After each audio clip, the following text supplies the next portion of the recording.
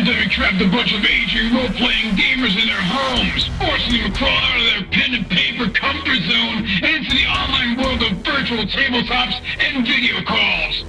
So join them as they raise the curtain to share their stories, insights, and love of all things geek. So grab your longsword and your +1 bottle of Viagra and get ready for another episode of Advanced Age Role-Playing Gamers Podcast. That's a lot of syllables for one sentence.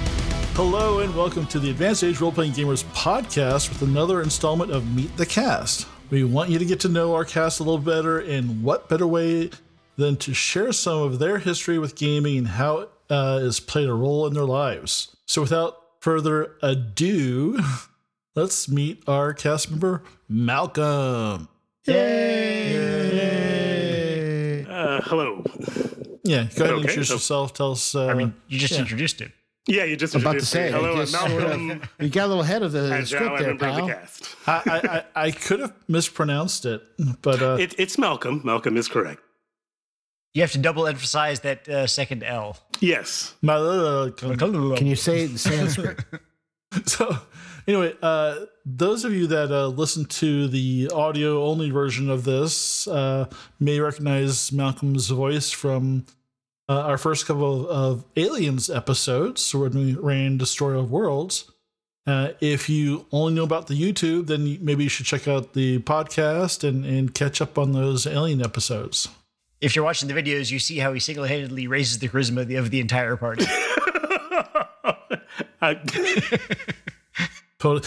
And you know, while I'm being stupid, when I had why my don't I beard. be official and the rest of the nut jobs here? Why don't you go around and introduce yourselves? I'm Chris, and I'm playing the part of Cheer. I'm Sean, sorry. and I'm also playing the part of Tyr. And I'm Matt, co-host. Playing the being part Matt. of Tony. Tonight I will be Blanco Phantasma. No. Who, since he's dead, will be strangely silent. Spoilers. Fuck. Anyway, so before we get started, I think I speak for everybody that we're so happy to have Malcolm back with us. You know, when we started this thing, he was here, and you know, while we had a lot of fun without him, it was pretty awesome this first few times getting to do this with him, and just gaming with Malcolm in general is always fun, and we always look forward to it. So since I'm already talking, I might as well and go ahead and ask the first question. So Malcolm, why don't you tell us when and what system you started playing when you first started role-playing? Okay. That would be in 1983. We had just moved from Texas to Washington, D.C. area, and my mother wanted to get me out of the way because we were moving in, and my brothers had already taken off, and I was just sitting around, and she had managed to wrangle my little brother somewhere, but she's like, go. Why don't you go hang out with a neighbor? Because we just met our neighbors. She goes, go hang out with, their son, Eric. You guys can, find something to do. He's close to your age. He was not, but my mom was just like generalizing.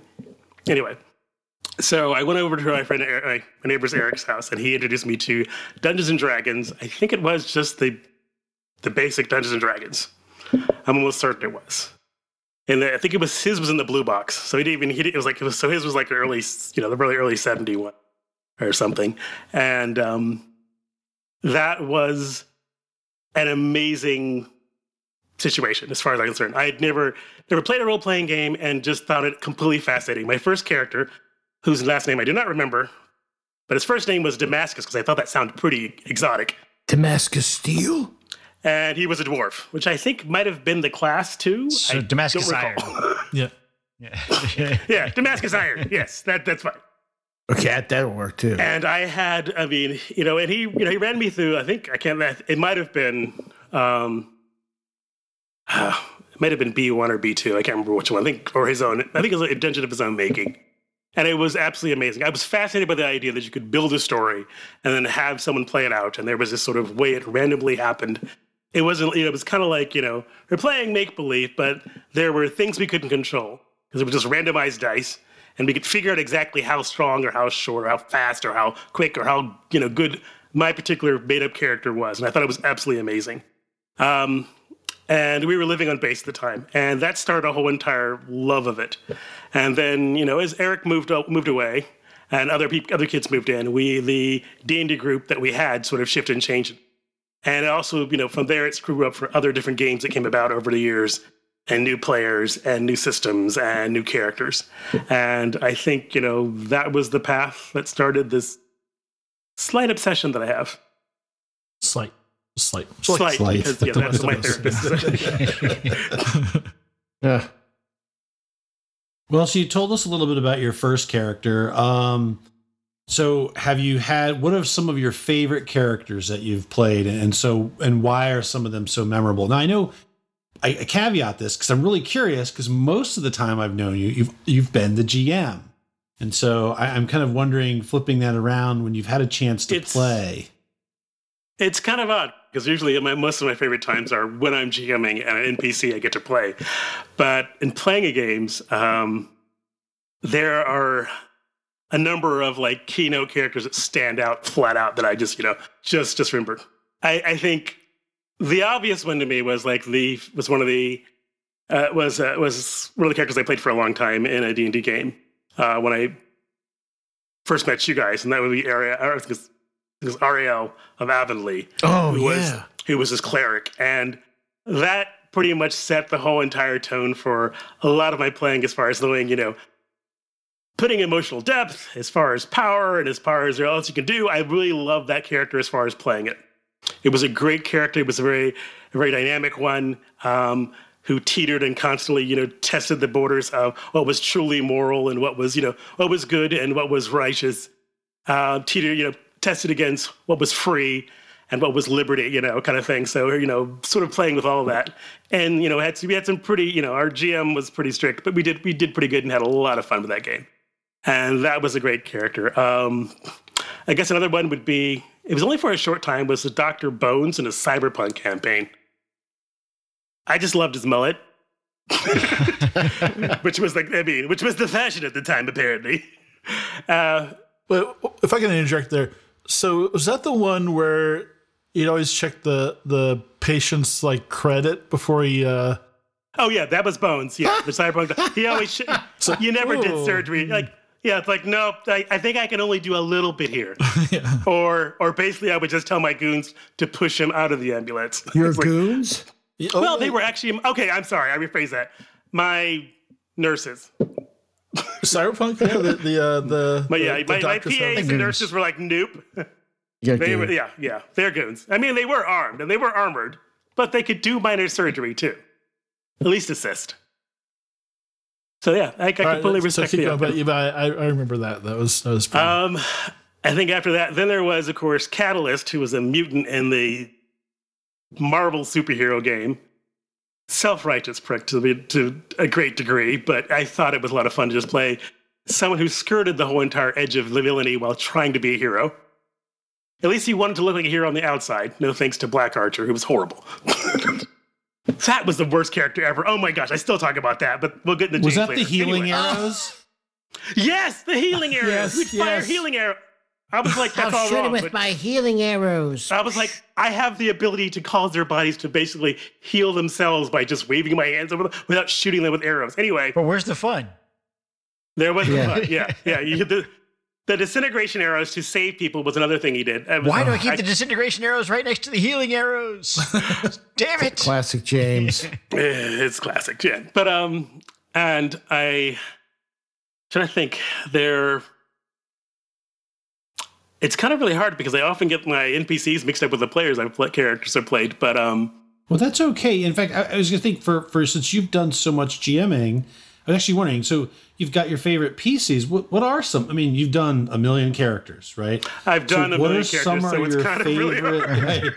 It's kind of really hard to say. I mean, it's like you really have played like 1 million people, so you've got to pick from that haystack, right? I mean, there's a lot of that haystack. And it's hard. I mean, I can't even remember all their names. That's the thing. I mean, like I remember some like Corporal Nichols was this one pivotal character in a Mobile Suit game until she sacrificed herself to save to save the group. But it was like loved playing that character up to up to her end, and even after she was dead, it was a really great legacy character left behind.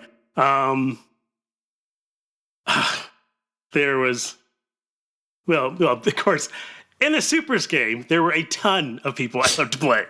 I loved Gold Sovereign, who was the nemesis of Emerald Fury. Yes. I mean, the idea of this this British royal running around in a super armor shaped like this Golden King who would have his henchmen, the beef eaters, come and beat up on him. It was pretty awesome. That was awesome. Dr. Fu Manchu for the same game. Oh.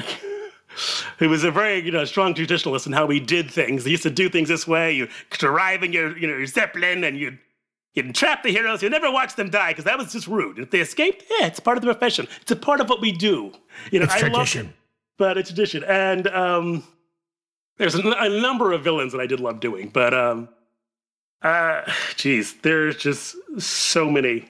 I mean, no, that was actually the character I played. Was a Star Trek character, Hawkins. She was crazy. Anyway, that was a different game. There's quite. I mean, it's just a lot of games that I'm playing characters I played. But those first three other ones that really stick out as far as characters that I played and that I remember as far as being a player. I mean, there are characters I'm playing now that I really enjoy, and maybe they'll get to that point, but we'll see. I'm really enjoying this one thief in this other game right now. But she's ended up being the mother hen in this whole entire party, but that's a different thing. Yeah, anyway, it's different. That's your role as a DM a lot, too. Yeah, so I think I just sort of fell into that. Wasn't my plan, but it's all working out. But yeah. So, like the rest of us, you started playing with when you're a teenager. Now that you're slightly older. What keeps you playing role playing games after all these years? Why is this hobby so important to you? There's a number of reasons, I guess, but I think it is probably at first it would be the first reason that got me into the game. It is the story building. It is the building an epic story, or not so epic story, but a story nonetheless, with your friends. That is, even in the most mundane worlds we've played in, larger than life in the end, because you guys you come together to make this story. Either as a player, as a GM, or as both, We've always, you always grow up with stories like, Gilgamesh and Beowulf and the saga of King Hroth, Croaky or something like that, These are all epic hero stories that have ups and downs, that a hero grows and goes through these adventures, but you're always sort of watching, trying to imagine what they're like, and you're never putting yourself in it. And role-playing lets you put yourself in that adventure. But that same thing, it also lets you just sort of let go. It is an escapism to a certain degree. That I'm, for a bit, living in a world that has even, maybe not even the same connections to the way this world actually folds out. That does affect my role playing and my world building, is because I don't tend to be like, I was known for a long while as a GM who didn't kill players, which I regretted later. But yes, Sean. No. But no, the thing is, we spoke of him earlier. But the thing is, it was one of those things that we just, it was an epic story that you really truly didn't want to end. So sometimes I carried it on longer than it should and gave a lot of graces when I probably should have just punished people. But anyway, that aside, it is a story building. It is the building of an epic story collectively. It is that thing that even in the most primitive parts of humanity that we start off telling tales and stories around a fire, and that it would be spread between one generation to the next, or built in that story as far as those collectively, be it our discussion of what happened on the hunt and how everyone saw it different, or how we gathered things from the field and saw that bird that came landing in the middle of the village. All those things, even way back then into the future, are about us building stories together that are epic and amazing. And role-playing lets you do that. It also creates a bit of unpredictability by having like dice or cards or whatever it is that randomizes some of the results, but still it's a story that you're building together. So that's why. Yeah, I kind of feel like we are those cavemen the cavemen that drew dicks on the cave walls. Well, yeah, we are them. Yes. Yeah, we're still those guys though. So this is why I shut off the option to draw things on my electronic tabletops. Now you just because you end up with a lot more dicks than you. So many dicks. So many dicks. You speak of dicks like it's a bad thing. Though, all my players always can say every time I draw any map, it's like, "Is that a dick?" I'm like, "It's a hallway with 2 rooms." So obviously an anus. they're antechambers. What's the penis version of pareidolia? They'll find it. Yeah, so it's like it's to be expected. But I'm sorry. Go on. Now, I was going to say, do you have a favorite game system or a couple systems? Has it changed over time? Yes and yes and yes. I do have a favorite game system, and that would be GURPS, Generic Role-Playing System by Steve Jackson. Only because it has been the most pliable as far as being able to create for my world building what I need as far as tools. The thing is, it's a very crunchy system, meaning there are a lot of rules for everything you might possibly need, but all that information and data is right there. It's very detailed, which is good as far as certain building aspects, but as far as resolution, sometimes that can be bogged down. But I do love it. I love this. I've run everything from Elizabethan space games to Bronze Age fantasy games to near future mech games, to anything, cyberpunk, to, whatever I have been able to run in that system. And I've really enjoyed it. The only thing I really haven't run in it and done really well is Supers, but I found another system for that, and I'm happy to find something else for that. It's just a bit too realistic. But I was for a long time a staunch believer that was like the one system for everything. But, I'd start off playing D&D, and then my mother was like one of those, that's a Satan's game. So that means I don't play D&D at her house or when she knows it. So I immediately switched over to I'll get a space game, which, as far as my mom was concerned, that's not devil worship. It's fine. So we played Traveler. Space Devils. Space Devils. Yeah, literally, it was like whatever, And so I did Traveler, and then, I did Teenage Mutant Ninja Turtles, and then that turned into, this is the Palladium system with Teenage Mutant Ninja Turtles. And then it was Heroes Unlimited in Palladium, and then it became Robotech in Palladium, and then went on from there. And then I eventually stumbled into GURPS. And that was the same time we were doing the Masquerade as well, and Cyberpunk was back in there somewhere. And so it was a whole lot of games that were rolling out, I guess, in this early... too. Yeah, MERPS. Oh my gosh, Iron Crown. Anyway, but a lot of great games, and I think it's after I moved here, and I found out no one moved here in Tennessee. No one knows how to play. No one was playing GURPS. I think it was like 5 guys, and I found them, but everybody else was not playing GURPS. And you had actually suggested, Nathan, that I try out 5th edition D&D, and I was like, I had a taste of 3.5 and didn't care for it. Had a taste of 4, and I was like, I really hate that.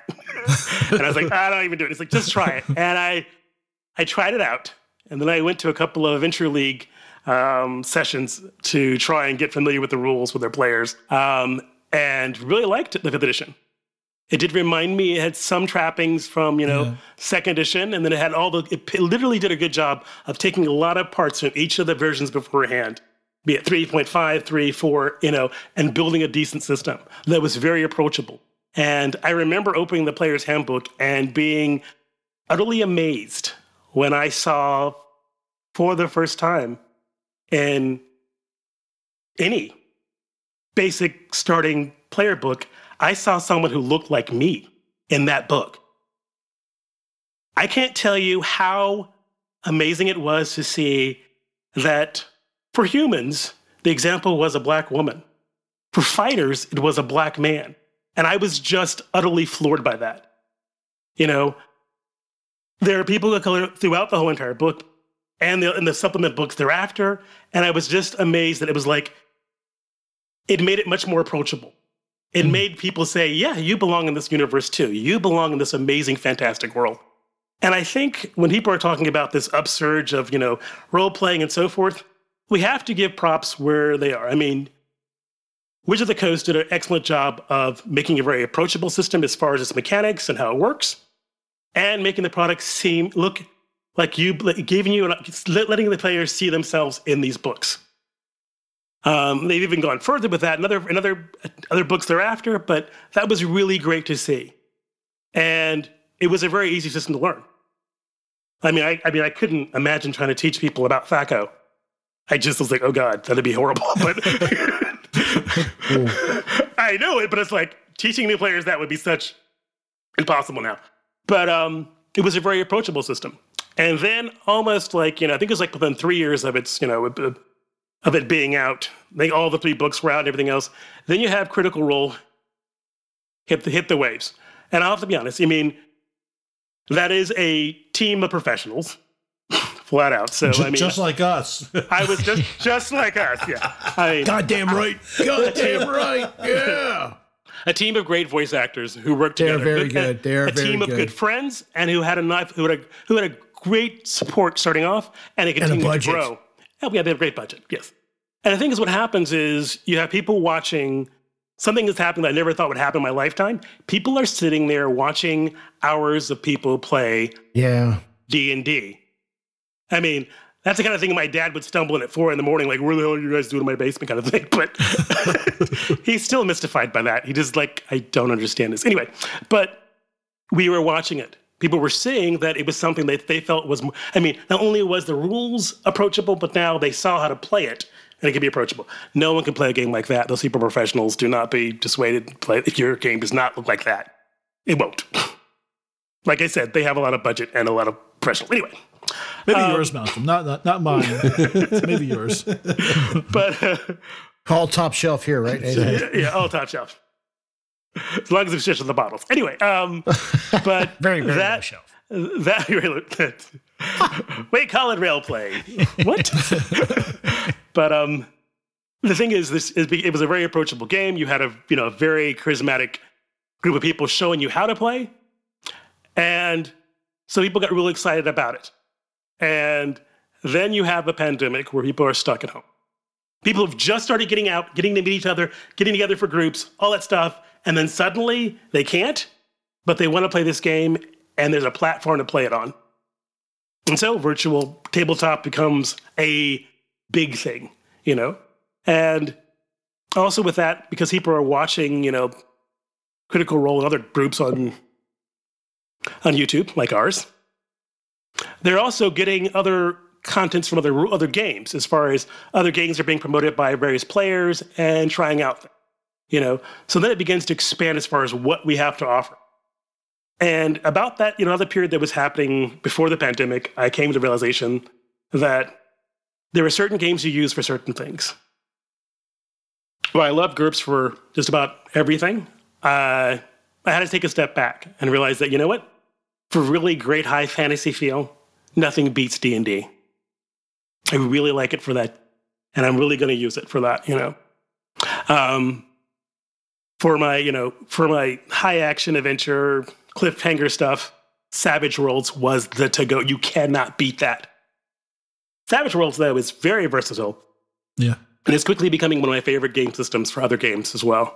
And then it was a matter of just looking and seeing. And there's some games like, Knives of Dark, other things that cater to particular sort of like genres and sort of like game building. Some don't require any game building, no world building at all, and you just sort of jump into it. Others require a bit more complex or have very complex worlds that are very toned and have a certain theme to them. But they all are good in their own way, as long as the players and the GMs come together. That's what they want from that game. And so it's varied. So right now I'm doing Savage Worlds. I'm actually running. It's a variant off the Mind the Gravity universe. This is a crew of the Halcyon, and they're called The Flight of the Halcyon is called that game, and it's in Savage Worlds. It's a space game. I have a little follow-on question.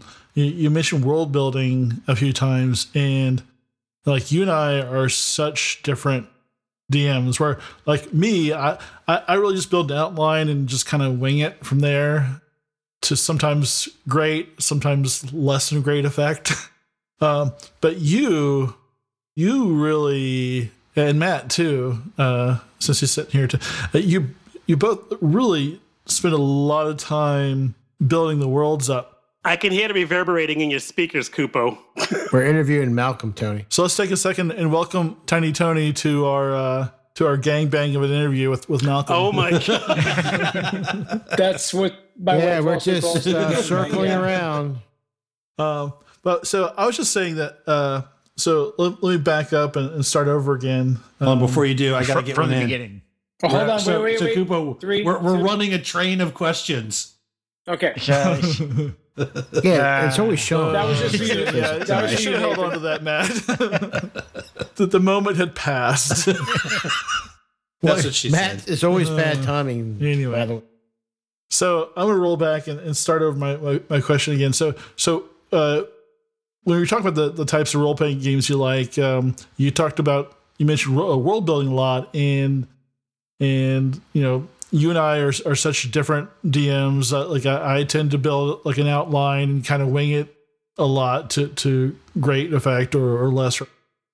But you, like every game I play with you really have these notebooks of details on all the NPCs, the weather, the types of food everybody eats, all the meals that are presented, and the histories going back hundreds or maybe thousands of years of these territories, and it just amazes me. Like I'm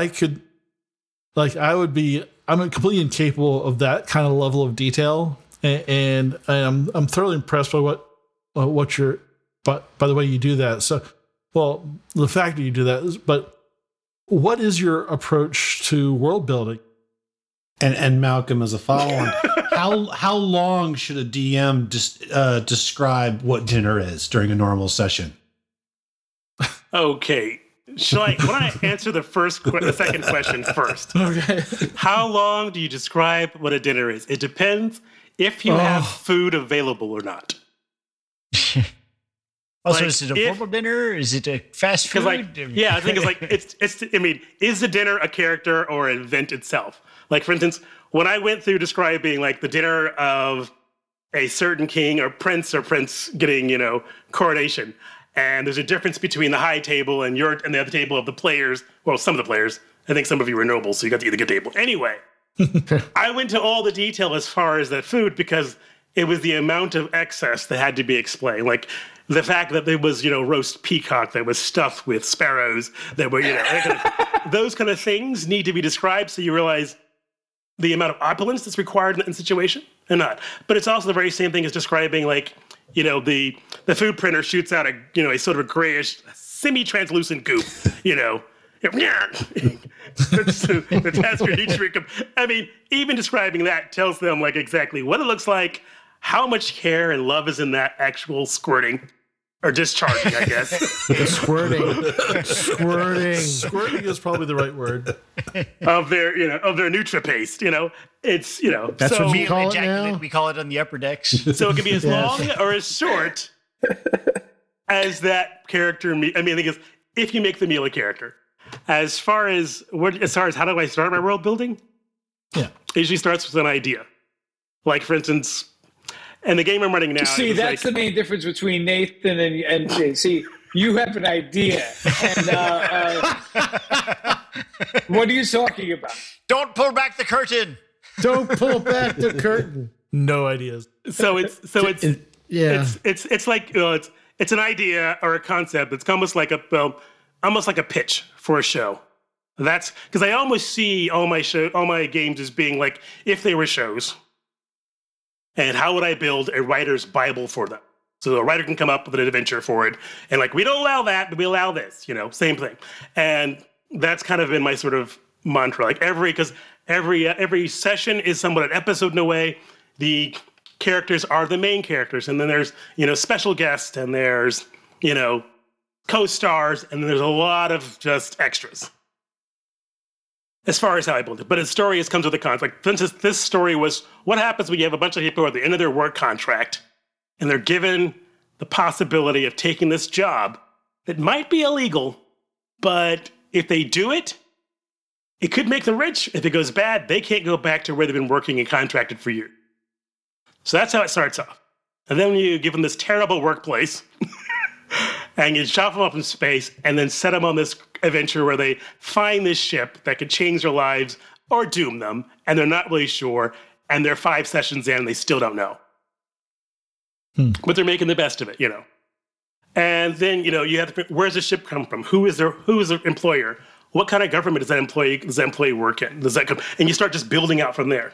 And then, you know, a lot of things were just like, you know, what's common for this genre? We need to have a big bad uniform, bad guys, and this guy's, this space game is a lot more sort of lackadaisical as far as its overall feel. It's not the harsh, it's more comedic, I guess, or somewhat comedic in some ways. Mm-hmm. Can I add to that? Because, and in all seriousness, do you find, how do you draw the line? Because one thing that I find with any great campaign is knowing when Sean dies. Sean dies. No, I have been waiting for that. Just waiting. So has our listeners. But besides that, no. But in all seriousness, you can get into so much world building that you kind of lose focus of the story. Like when to stop. Yeah. So how do you balance that? Because as all of us here are writers, and you can get lost in the sandbox and forget the story. So how do you balance that? I'll be perfectly honest. There's a lot of times I do get lost. And it's a matter of like, how much because it's always the question of trying to figure out when I'm working on something is like, how much when will I need this? Will this be of value to the players in the story? Will they ever really encounter this? Is it a great, and it's like, it's sometimes it's difficult to make that happen because you're thinking like, well, how do I get this, how do I make certain it's not? I mean, the characters could take a left and suddenly be here. But it's hard. I mean, for me, it's hard because I tend to do too much. Always. But finding out and determining what the value of that is to the particular story, to the characters that are currently going to be involved or how you think they're going to be involved. And and do you have enough to at least get you to the first step? Because some things you only need to describe only so far, and you may be able to stall enough to then fill all the blanks in later. So, with that, I'm sorry for interrupting, but like there are times where we've been on great campaigns with Matt and Nathan, and they planned a tributary, and they were like, "Oh, I can't wait to smash their brains in," and then Sean will say something like, "Let's just go down the alley," and then like, what? And then, like, and so we'll bypass a whole story arc that. Yes. So my question. You're talking about a recent game, aren't you? Yes. So my question is, did you ever like plan something to such a detail, and you're like, "Oh, this is all gonna be wasted," and then at the last second, they brought it back around, and you're like, "Oh, good, I get to," So here's what I did. I had planned out and drawn this great dungeon they were going to go through at the start of the campaign. I think they were like maybe 3rd level in this one game, and they're headed towards there, and they leave. And I'm like, I have all this stuff. So I just put it away, and then what I do is I make certain those motherfuckers end up back there again. Or that dungeon ends up being the dungeon they go into later. Or that alley begins, certain things will, of course, have a certain feel and can't be switched around like that. But that is one of the terrifying things I go through is like all the questions players have asked you about a world is my horrible thing. It's like, well, is there a mage college? And it's like, okay, got to make up a mage college. Is there an assassin guild? Got to make up Assassin's Guild. Got to make up a Thieves Guild. Got to figure out what is the currency. These are kind of stupid things, crazy things that players often ask. Hey, Chris, you taking notes? I make this build. Yeah. Okay, we're writing all this shit down. That I make up. Like they want an Assassin's Guild, but none of you qualified the entrance exam. So Yeah, not sure about that. Yeah, it's like if there is, because some people want to build backgrounds based on what they know. Other people don't really need to, and sometimes you don't really have to worry about that. But I am a person who overbuilds a lot. But finding the line is just a matter of where do you think it's also affected by your tone of your game. this space game I'm running right now is rather unique for me because all I've done is I haven't built any story. I've just built a large framework to go around it. And then I've had this book of like 100 space adventures for like 20 years. And I'm like, I never use them. I'll just let them roll 2 percentile dice, and there's 100 of them. And whatever they roll will be the next adventure we run. I'll just make it up from based on that. No other content based on that. Just try and do it. Which has been a challenge for me, but also a way to try and change how I run a game so I don't overbuild. So I'm building only for that adventure as soon as they roll it. Like this one, they just rolled, and it was like, okay, 94. I have a basic description of the adventure, and I have to build off of that. Before, I mean, like in other games I've run, like there's a very cognitive story as far as where they're supposed to go. They are, I guess it was the urban fantasy game where they were in Baltimore and they were trying to stop an ancient vampire from coming back. They didn't realize it until much in the middle of the story, a vampire from coming back to the city. Of course, there was also the dilemma that the vampire's motives are not necessarily unjustified, but they are 2-bit brutal. So it was kind of weird. So it was a thing. Don't go in that. And Baltimore, the vampire got robbed. So there, and that was a whole entire campaign that was actually based on, oddly enough, racial justice at the time. And it was dealing with, the slave trade and slavery when this happened. And they're in the modern age dealing with the repercussions of a vampire from that period coming back. Anyway, in a very racially tense city at that time. So that was, that scope of that universe required me to know a lot about Baltimore, I guess, or areas around it, and to look into some Maryland and Virginia folklore, as well as things they'd be familiar with as far as the players. Goat Man. Goat Man. That's what I was about to say. Goat Man. Goat Man.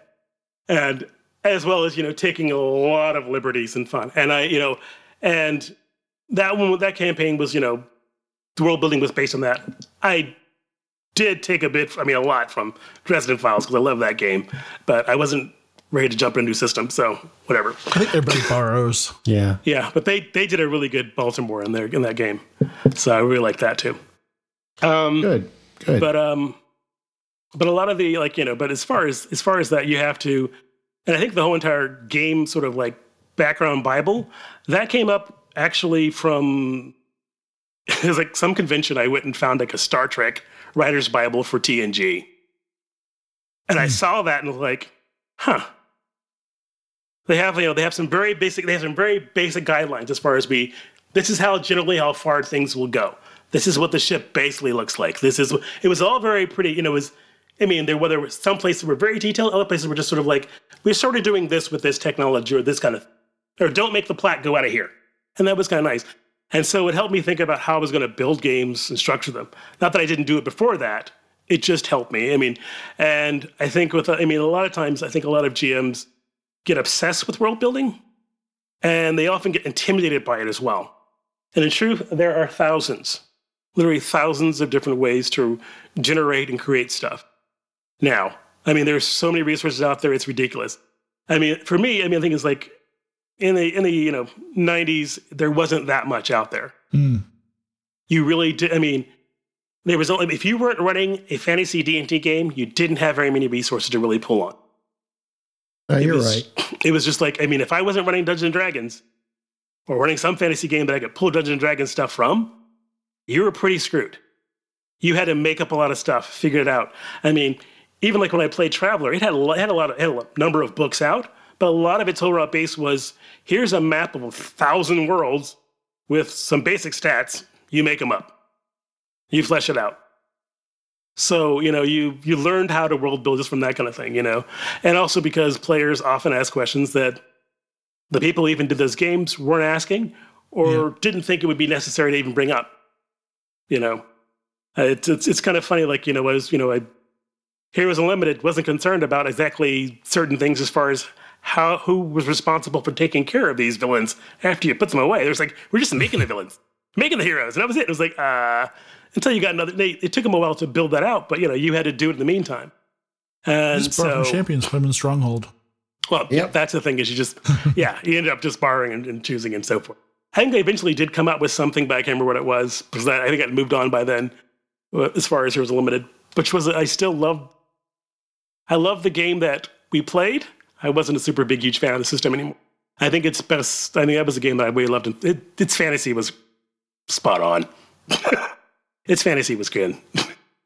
I think some of that too is the difference between like there seems to be very different for D&D and probably other games too. There's kind of the folks who play modules, right? So like you buy a module, right? You create a party, you kind of play the module, and it's a self-contained experience, right? Yeah. It's not really world building, right? But I don't know about you, but I think, if I understand, like most of our experiences have been mostly homebrew or taking pieces from modules and putting them in to a larger context. And so it's a very different style of play. If you're just playing sort of the modules, you don't have to worry about that. There's no greater world on the outside that you have to define. It's just, let's just go through here, let's do this, and it sets those boundaries for you. Yeah, and I think that came from the fact that we all grew up as D&D was developing. Because remember, modules came out first, and then later on we got the world of Greyhawk. Then we had more modules, and then we later on got Forgotten Realms as a campaign world. And these are, so we were already taking these modules and having to fit them into a world that we were making.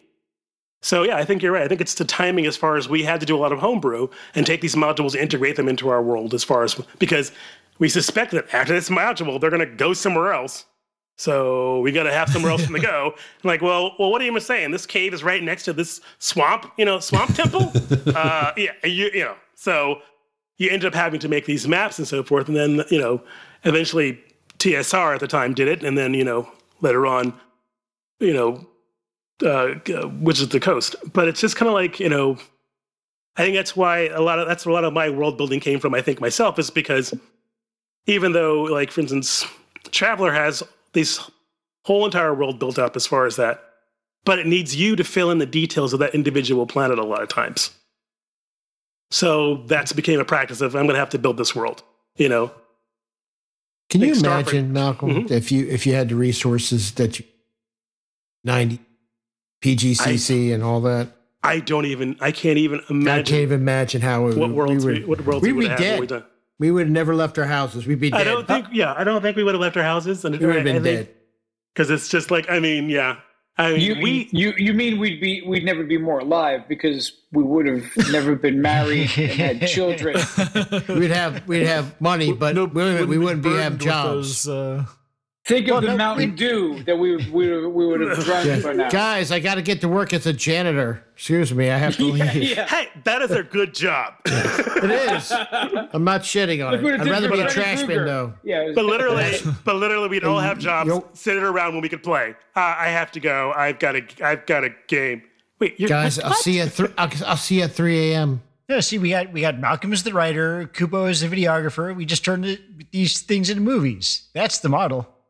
Right. Absolutely. Yeah, Lord of the Dingbats. That's what it is. I make an awesome key grip, is all I'm saying.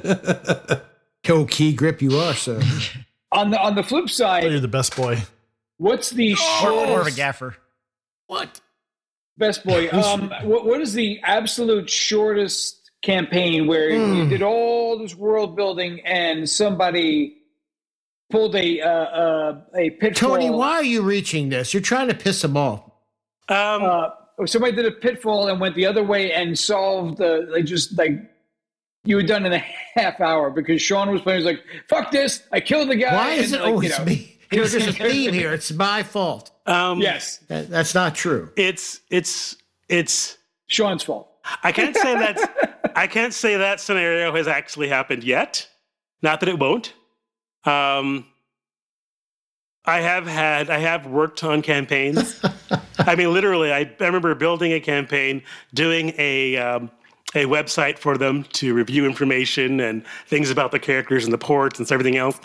And they quit. They decided, oh, we're done. I'm like, wait. You asked me to run a campaign. And like, yeah, we did for 4 weeks. And I'm like, no, I don't do 4 weeks. I won't be doing Because, like, that's called a one-shot for me because I'm terrible at one-shots and have no time management capability. So it's going to take 4 weeks. But I'm like, yeah, that was like when I decided this group does not get campaigns from me anymore. And then I decided I don't need to be a part of this group anymore. But that's what it was. But it was just like, have characters completely sabotage entire situations? Yes. And it's fine. It's an expected danger. I mean, like, literally, I have this one thing where I thought, they're surely going to support this NPC and go help him rescue these, kidnapped children. Nope, we're off. This group certainly is not among that. I was like, oh, okay. So, Malcolm, just a second. To our viewers, when you rewind this, while Malcolm's talking about this, just look at Nathan and Matt's face the whole time he's talking. Because I'm watching, because I know I totally fucked Matt once just like this by making a decision as the leader of the group. But really, you should go. There's no reason for the group to go there. Season down the trash. Because Matt kept telling you guys really want to do this. Why? And we're all like, none of us want to do it. We're leaving. And he's just looked at us like, well, we just left the planet. It's very hard to, it's sometimes hard to gauge their motivations, and it will change at times, and you sort of have to, it's difficult. This is why I like not planning, because then I'm never disappointed. Well, the thing is, I love world building. Adventure building is a nightmare.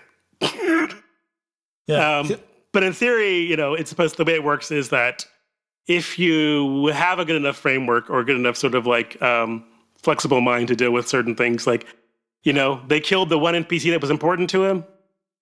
You got to just, take your, literally, if you need to, just say, okay, guys, I'm going to take a break and I'll get back to you. And just literally figure out some way to land there behind, right in front of the same NPC with their brand new skin and just send them again. Yeah, in like this game, the Twilight 2000 game, which we're almost done editing, I was really thinking that at one point that they would never actually get to this college place I'd created. I thought they're going in a completely wrong direction. I was like, oh, well, I guess I'll have to find something else for them to do. And ended up finding a way to kind of bring them back around. And it's like, it's not always... The answer was guns. Lots of guns. Yes. Lots of guns. And I'll be truthful. You don't always want to necessarily bring them back to that spot that you've made always. Yeah. Sometimes, players find a path that you realize that, it would be more satisfying if they went on the path they want to go on. Yeah. If they like say, you know what, they just said, we're not going to go for you're not going to go for the college. It's way too difficult. It's too dangerous and not worth the cost. But we saw these ships off the coast. You just try and let them go with that and build off of that and transfer a few things and resources if you need to and to let it flow. I mean, because there's a lot of times adventures will go off the rails, players will go in different directions, and sometimes a lot of times I'll be more than they know, the players will come up with the adventures that I'm going to run. Yeah. Because they'll have this paranoid tirade, like, oh my God, I think he's actually the enemy. He's probably hiding in that base in there. And I was like, oh, that's better than what I had. They're hiding in an enemy. I love it when the players give you ideas. And then they go like, when they finally go, aha, we were right all along. Like, yes, you are. Well done. Yeah, I think I've definitely learned is sometimes shut the hell up because you're feeding the fire just by, And, a lot of it too is sometimes you have to let the players kind of lead you to where they want to go and really the kind of game that they want to play. Because if you kind of like really, if you kind of, you have to remember it's their story. It's their story. You're facilitating their story. Well, I'm of the opinion it's their story too. Okay. Yeah. All right. Yeah. I believe. I'm with you. I'll be perfectly honest. I'll be perfectly honest. I'll be like, for instance, I'm at this point in my life where like now we fight. I don't take like listen. Like I'll screen players. Like I don't want this person in my game. They'll never have to know I'm running a game.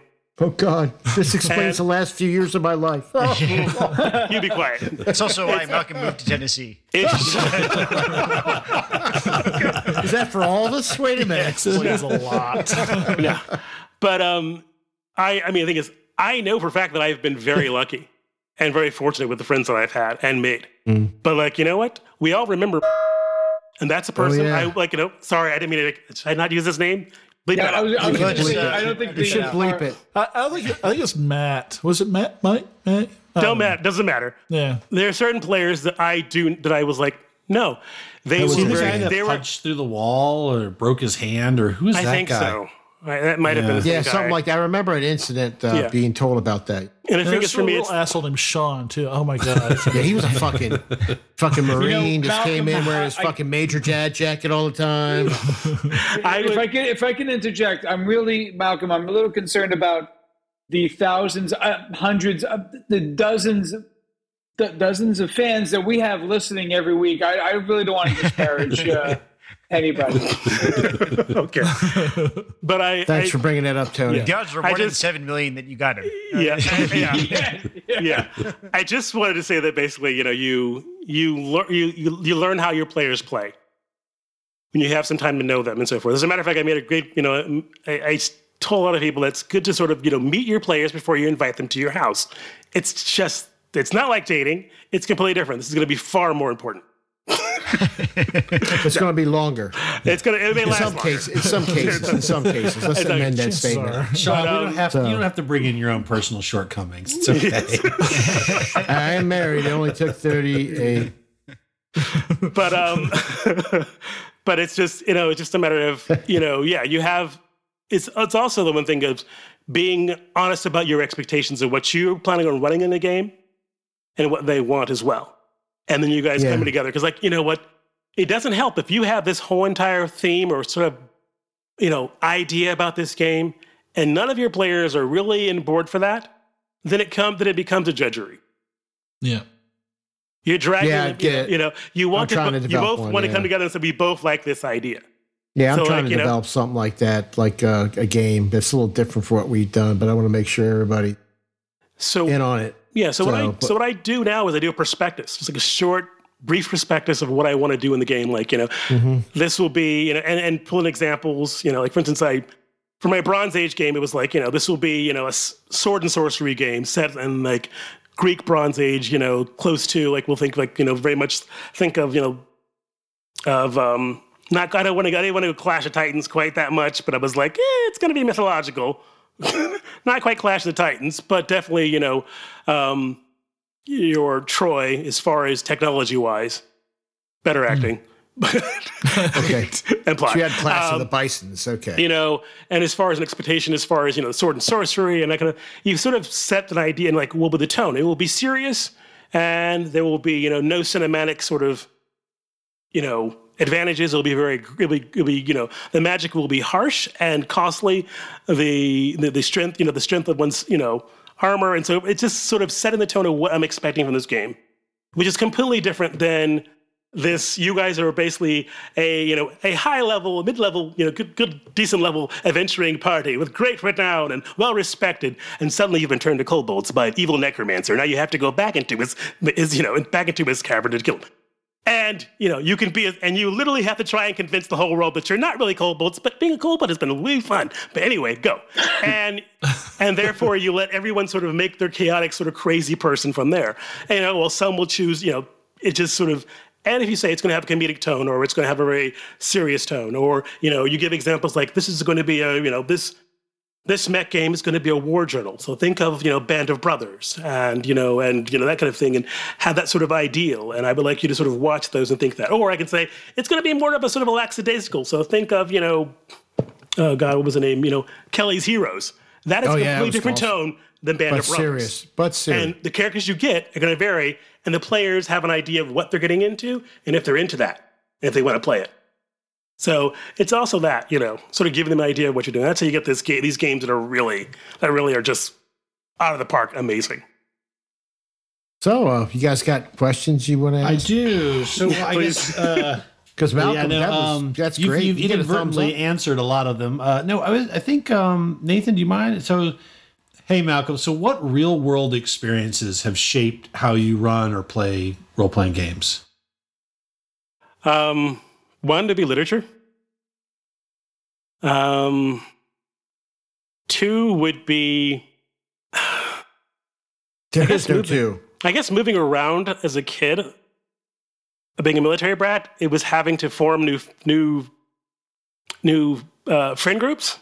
Every 3 to 4 years. Every 3 to 4 years. And even when we moved on, we moved on post, and you see, we usually lived off base, but when we moved on post, it was even more evident that your friends would, that you made would disappear and new people would come there. And you'd sometimes, the one thing that sort of was like, for some weird reason that was universal that kids were into, was a role-playing game. Everyone would come to that table, and you would hope we'd be equal. It's not true, but it wasn't at the time, but it was still a balancer in some ways for a lot of us who weren't as popular or as athletic or as charismatic as other people around us. And in that space, we all were sort of together in our sort of awkward weirdness. And yet in the game, we were charismatic and we were strong and we were popular and we were, forthright, So I think that was the appeal that sort of built on that. And that's probably why. I mean, now it's more of just storytelling collectively with my friends. And as far as building connections, I mean, it's really kind of funny how close the role-playing group friends are, I mean, I've known you guys for, God, ridiculous amount of time. I'm sorry. Yeah. Decade. Yeah, let's go with it's decades. Decades. That sounds so good. That makes me feel so much better. Yeah, so much better. In the decades. Right, let me hit the gym just a second. All right. Well, I mean, I don't know, Nathan. Did we have any more, or did you want to move on to the final? I was just gonna say that it's. I mean, you were in my wedding, So, yes. So I mean, like all my friends, all the really close friends I have, like every single one of them is really through game. That's how I've formed my relationships. And I just to know you for decades, and Matt and Sean for decades. And some of these other guys are a little fresher on that, but I'm sure I'm going to know you guys for for a long time. It's still decades for me. I mean, even Nora asked Nathan if he wanted to role play. Didn't go quite as he expected. Perfect. But yeah, so it's so cool and amazing that we're able to kind of just come together and do this kind of funky hobby, and we kind of talked about how popular it's gotten in the past few years, especially with the pandemic and everything. I think it also being that the pandemic also sort of does a lot to boil down what connections were important, and we suddenly found out where they were. Yeah. Which was kind of funny, is that a lot of players didn't realize that people were that important in their lives, but suddenly were. When they realized, oh, you know what, I don't talk to my cousin ever, but I talk to this person like almost every week. I mean, I really would have thought it was ridiculous that I'd be literally texting the players in my Thursday night game almost every day. We don't talk about the game. We just talk about everything else under the sun. And then we plan to go to movies together. Then we do dinners, all kinds of stuff. But it's like, it's really, we've been in each other's weddings. Well, not my wedding, but I've been in their weddings, And it's kind of really just, amazing how this sort of all, it's all connected as far as the pandemic and other things. But, I mean, even years ago when I did that Gold Sparrow game, its whole purpose was to get together friends that I hadn't played with in a while together. So we could play, and just so, just to see. And I found out, we were still just as good friends as we were before. We still, love to irritate each other while playing a role-playing game, as well as enjoy each other's company. And I think that's one thing that that will continue to happen as far as with the system, hopefully. I've never been very good with the multiplayer computer games, but I guess I'm okay with this. Not so good running, but definitely different playing. It feels natural to me now, especially after kind of doing this for almost a year. Like I'm seeing the faces of my friends and the Lego person, Yeah, most of the faces. Most of the faces. So mysterious Lego fellow. I have a picture book of him, so it's all good. I just put that all there. Legos. Like, hey, Chris. And I would like to thank you for being such a devoted subscriber to my OnlyFans. Yeah, it is. Gotta support your friends. Yeah. But Could easily, yeah. So, is there anything else that you'd like to share with the fellow nerds out there that might happen upon this little interview? Sure. The one thing I just hope people take away with, well, if they're lucky enough, and hopefully they should look for it, and again, not necessarily not expect it, but definitely look for it, is a group that accepts you for who you are and how you are. And there is no compromising of yourself and completeness, and you don't need to do that. There is now a large number of people out there playing role-playing games. It will take some work to find a good party sometimes. And by a good party, I mean a good number of players who you would want to be your friends, who respect who you are, and all the aspects of, and you respect them. There is a lot of opportunity out there for that, to enjoy yourselves and not to necessarily, just be dragged into something. This is not one of those things that happen, but I think a lot of players are worried about if they're going to be, coming from an older player, speaking to a lot of younger players of that, is a lot of them worry about being sort of, I forgot the word. I guess there's a lot of gatekeepers in these games. And there's a lot of methods of the way we play this game, that we play our game, is very different than the game that you may play. And it may not necessarily be, this the way we play it, may not necessarily be the way you want to play it. And that's Talking about peer perfectly pressure. fine. Talking about peer pressure. Not just peer pressure, but it's also just like, people often find out sometimes like, oh, you can't play that type of character in this game. Oh, I it's see what like- you're saying. and it's I like- got you. It's not your character for one. And the thing is like, if the I'll play game whatever I they're want to play. if their game they're playing in and the players with them that they're playing with accept that character for what it is no one outside of that anybody's business. They're there to enjoy themselves. And if they're accepted to that table, let them be accepted and play that character. And a lot of people worry and have this sort of thing of really editing themselves to be places and do stuff. And what we need to do, what I'm hoping to do in the future, is to make certain that role-playing is another one of those places that becomes safer, more accepting, and much more healthier even than it is now.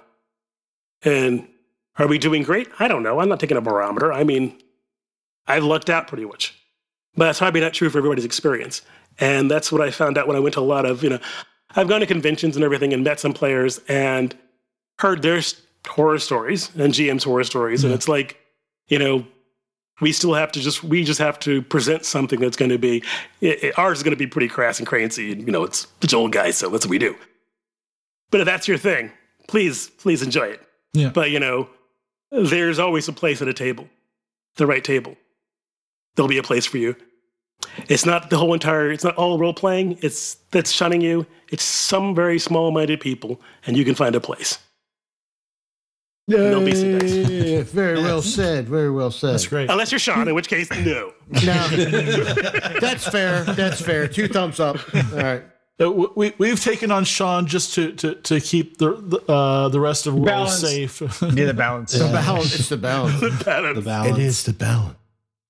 So Malcolm, I would say that one of my most memorable gaming experiences of all time was learning that I could fit into one of your mom's dresses. I am so glad that she will never hear this podcast, but that was true. That was, yeah. Malcolm Yeah. Chow, why is his dress not fit me? It's so stretched out. I just put it back in the rack and hoped she never wore it. My God, the waist is so big now. Well, that's really funny Hey, you should I say was- that, Malcolm, I was because more on the svelte line back right then. now, it's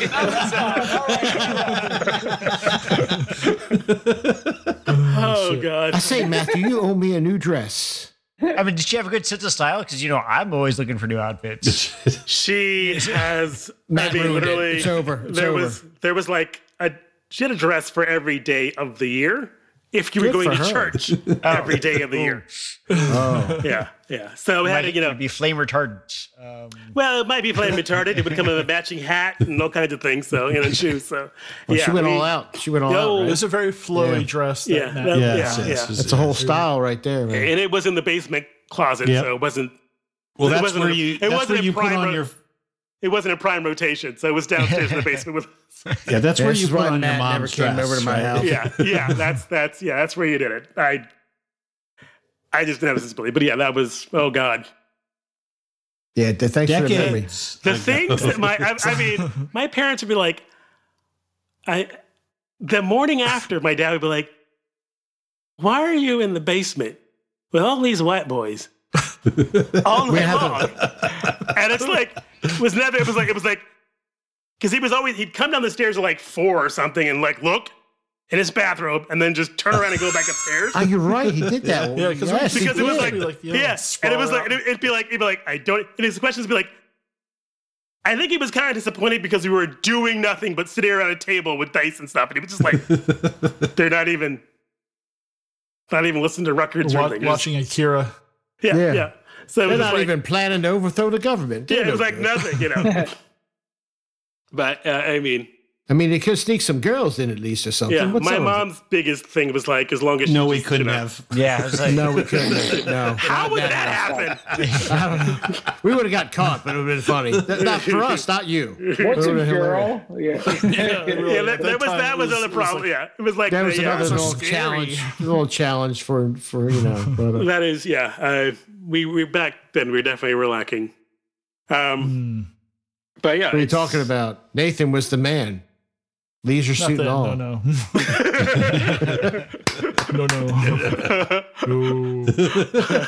Scary.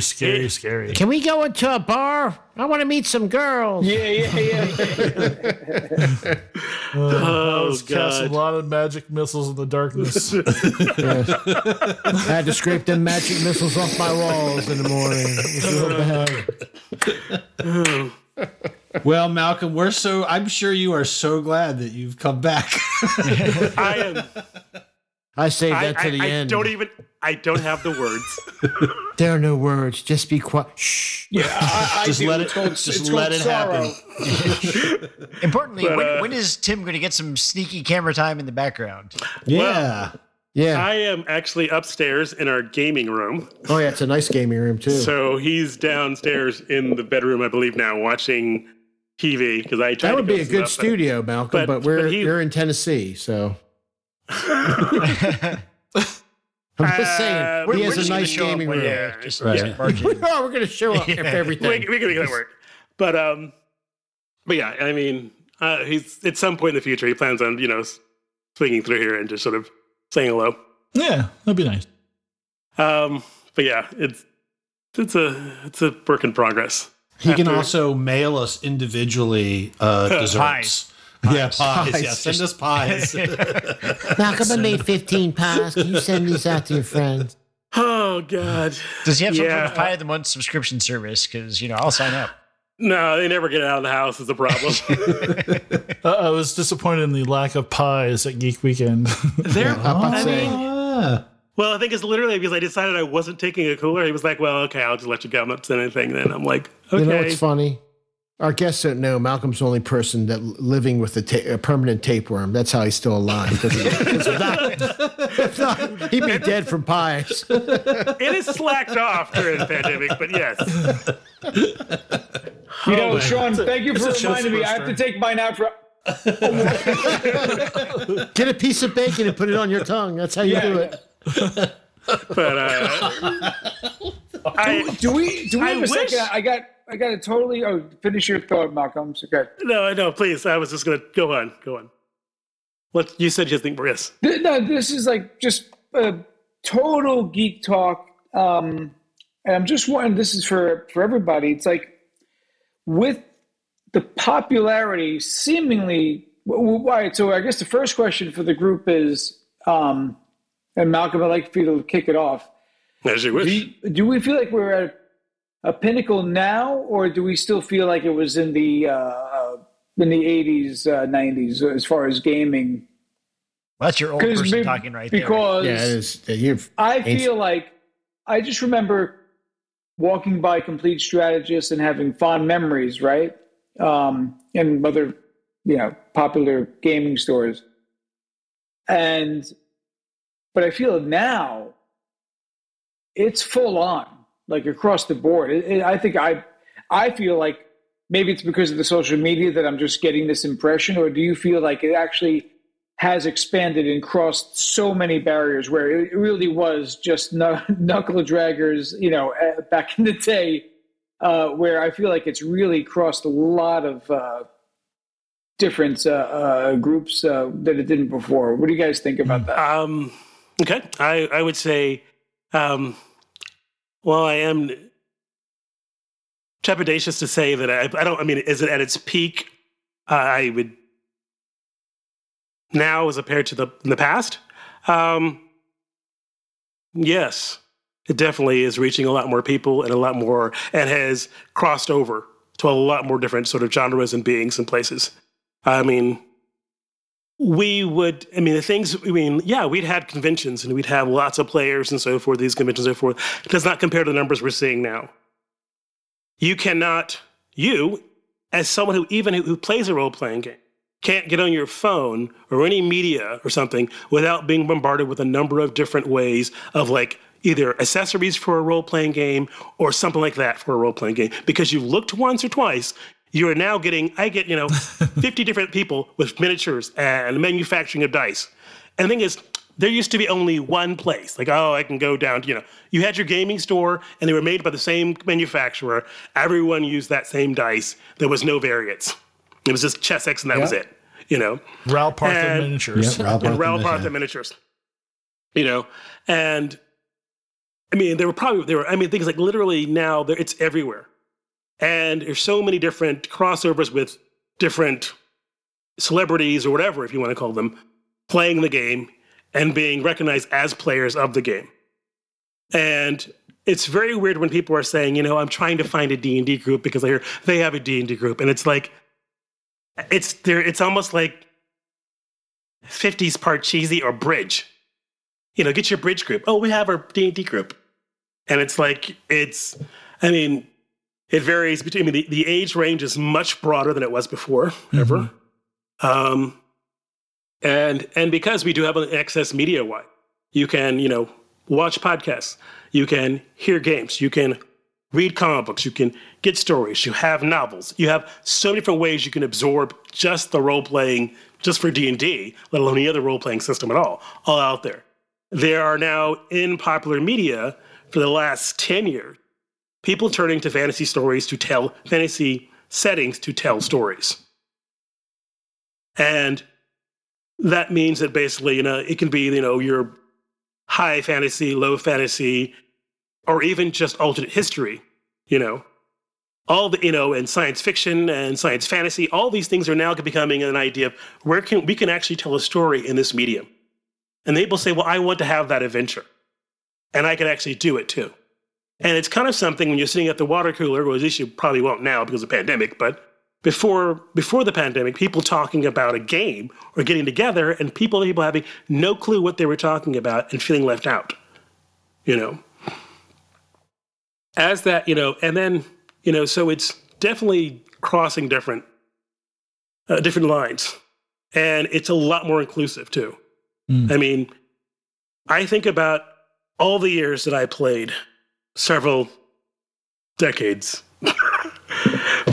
of role playing. Because you're old, right? You're fucking old, right? Because yes, the AARPG really applies. Is who was in that? Who were the people that I saw playing? Who did I see in the books? Who was I playing with? What was so? I just thought it was, it was just the way Sean. It was. Well, no, they weren't nearly as hot as Sean was at the time. At the time. At the time. Let's say that. Yeah. It's important. It's true. But no lights. Yeah. But it was just like shut up. It was like there was a very what you looked around and what you saw was pretty. It was pretty. It was pretty much very similar. I mean, sorry, there was a lot of white guys, a lot of straight white guys, and that's what you saw. You know, What do you mean? and you know, and occasionally, you know, you have, you know, a person of color, and you almost never found a woman in that space. No, you're right. I know. Right. And, Believe me, I know.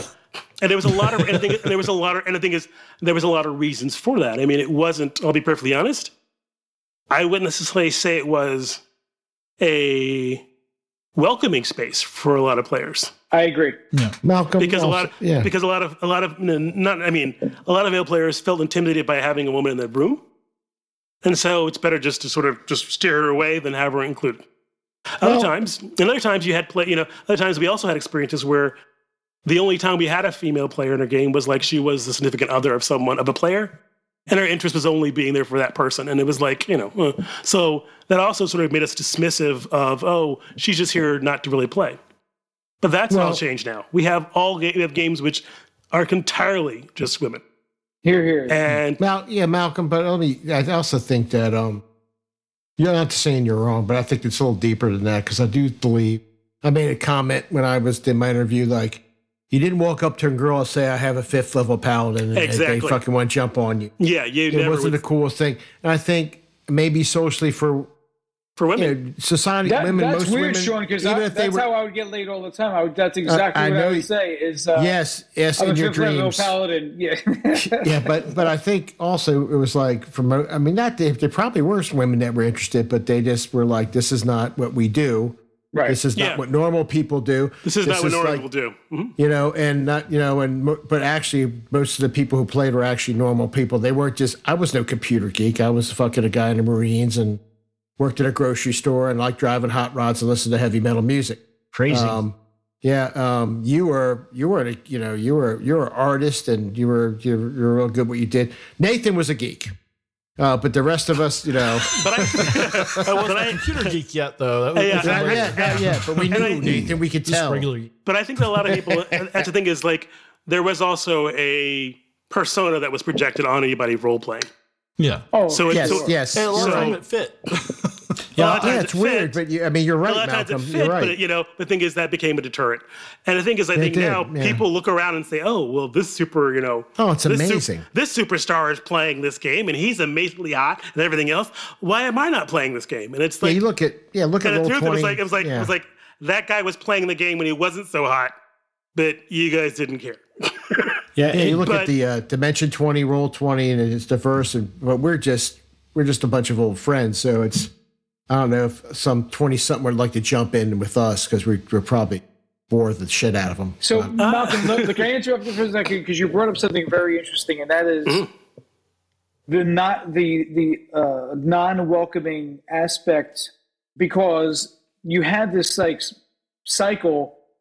Nobody wanted, you know, geek culture found each other playing this, and then also you had this sort of weird thing where it would be, you know, you wind up shunning the people who wanted to get included, women, for example, because you didn't know how to relate to, like you're saying, and what Sean is saying at the same time, where it became its own self-fulfilling prophecy, which is like, we don't want you here, and because of that, you don't want to be here, and it took a long time to bridge the gap, and even now, you have this weird thing where you have people who have been playing for a while, where they're shunning newbies, whether they're whatever people who were the other, right? You know, I earned this spot because I'm an old cock son of a bitch. It's just like, that's great, dude. Well, you can live, you can die, then die alone. But if you want this to continue, the gatekeeping is a thing, and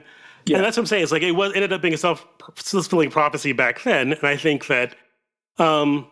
Also, it also was how the industry decided to, you know, who they were actually making the games for, you know, and how it was set up. So you sort of, you know, you're kind of like, when you've been pushed out of every other group and you find a group that's your own, you're kind of reluctant to let somebody else in that group who doesn't really fit them, because this is ours. You can go somewhere else.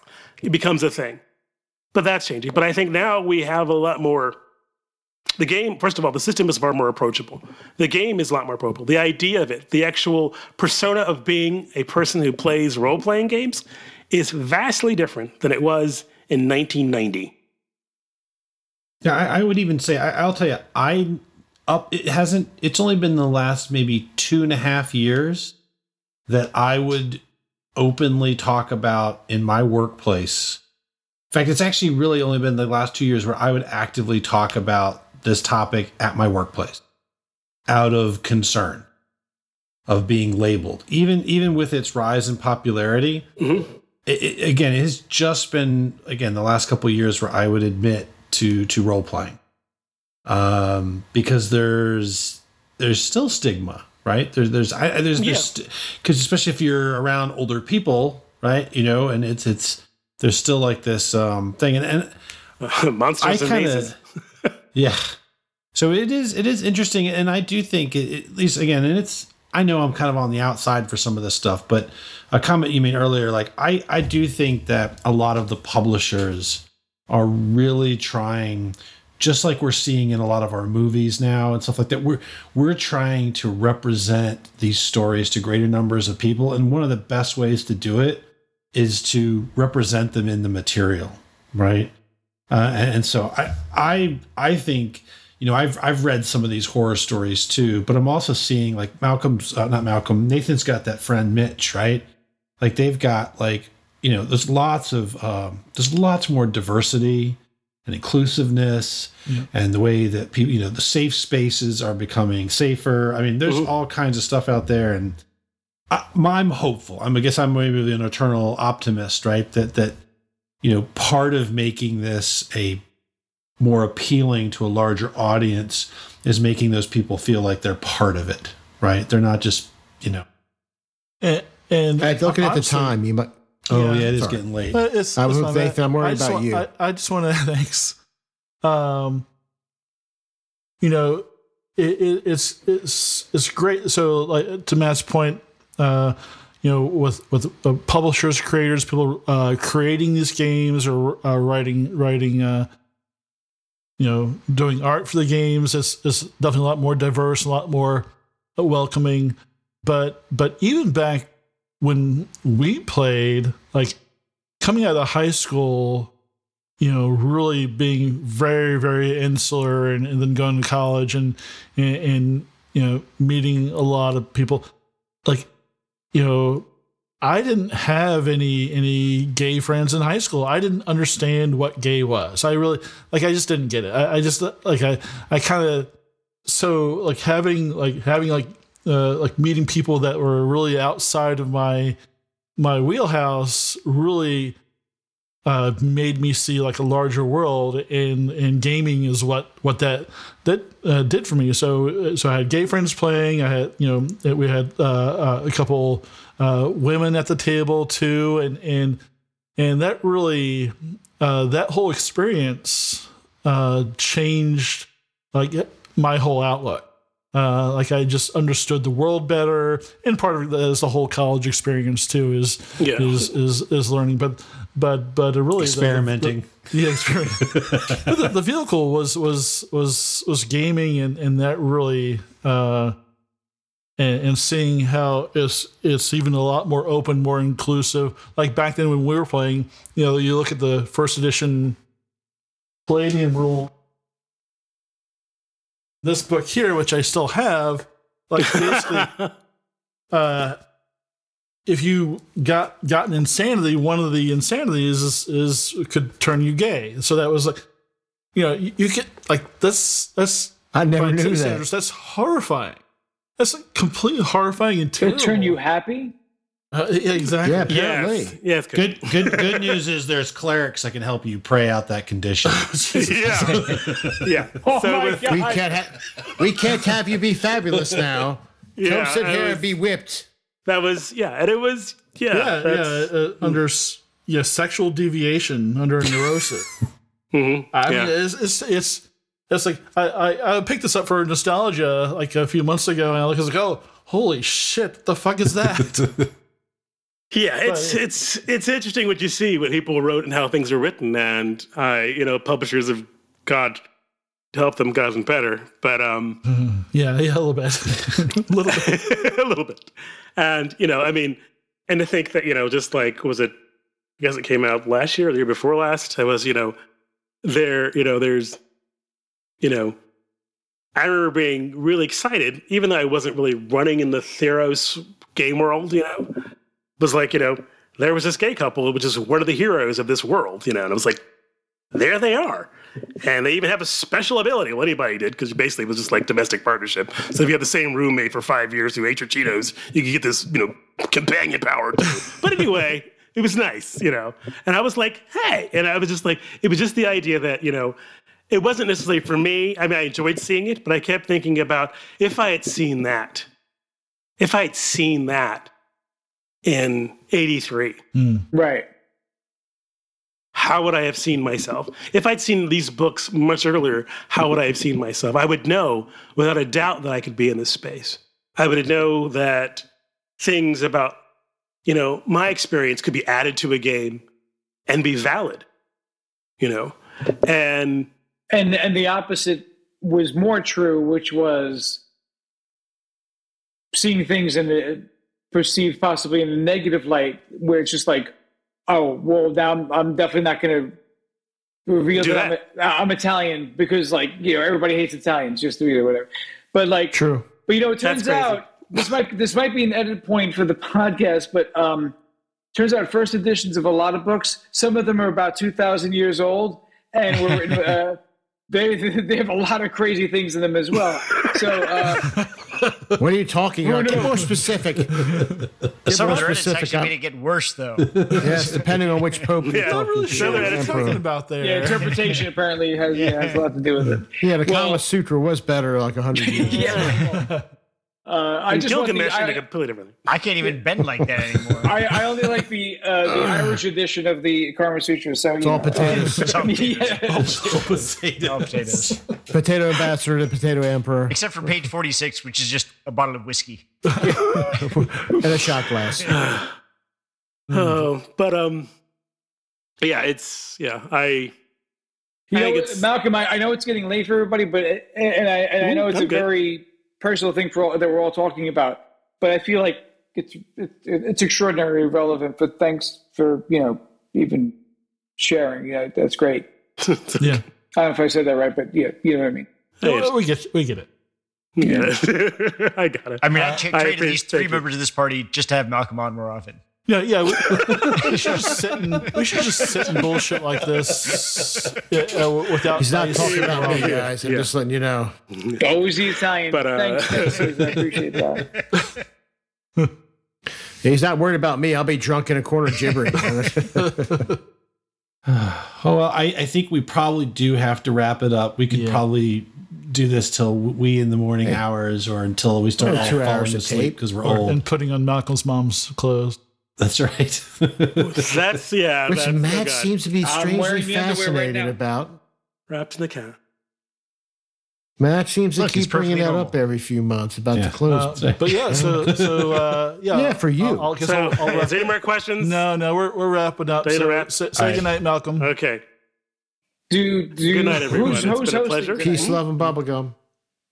That'll be Nathan. Yeah, Nathan, do you have a wrap up? Okay. Yeah, he's got to wrap up. Yeah, I was wrapping up right now. You just interrupted. Shut the fuck up. The part of Sean tonight's being played by Tony Kupo. Should I say goodnight again? Yes, say goodnight again, sir, please. We'll just keep the way it is, and people. The chaos. Anybody who's listened to us before know we don't know how to wrap up a game or anything. No, we end with a whimper every time. Yeah, but this is awesome. Anytime I get to spend with you time, guys, is great. I hope people find some value in this interview. I loved it. I just gotta say one thing, Nathan. This is really important. No, Sean. It's really important. It's really important. Just we have to. Hit the button.